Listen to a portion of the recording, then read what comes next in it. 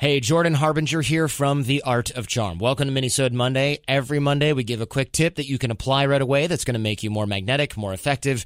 It's something quick. It's something actionable. So that's why it's so short and why, we want to give you time to take action. Do this right after you hear it. Today, we got a little thought exercise.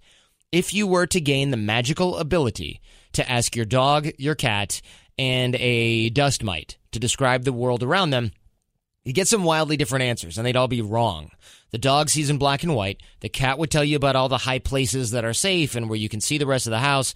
And the dust mite's entire world would be the inside of a mattress that you have never seen. Of course, the version of the world that you'd describe if you were asked would be just as varied and just as biased, flawed, and inaccurate.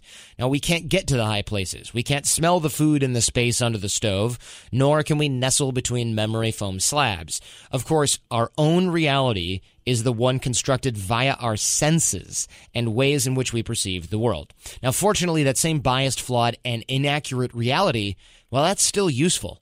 It's still shared by many around us, which is why we're not constantly crashing into one another, crashing into walls. We can use the same machines. We can consume the same media. We can communicate a lot of the time.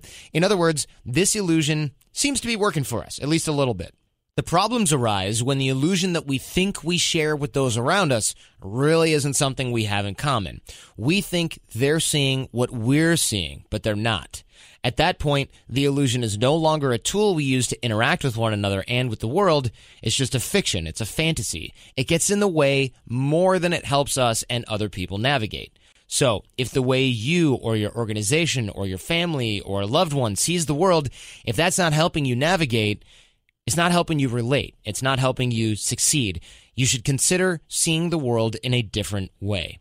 Try adopting the perspectives of other people, especially those people that are successful. The guests you hear on the show are obviously a great place to start. Remember, as humans, our tools are illusions. They are malleable. So start bending your reality instead of trying to bend that of others to fit your fictions or to fit your fantasy. The only useful illusions are the ones that we all share. So let me know how this goes over the next few weeks and months as you integrate these ideas into your life and you take the action step of trying to adopt other people's perspectives on a daily basis.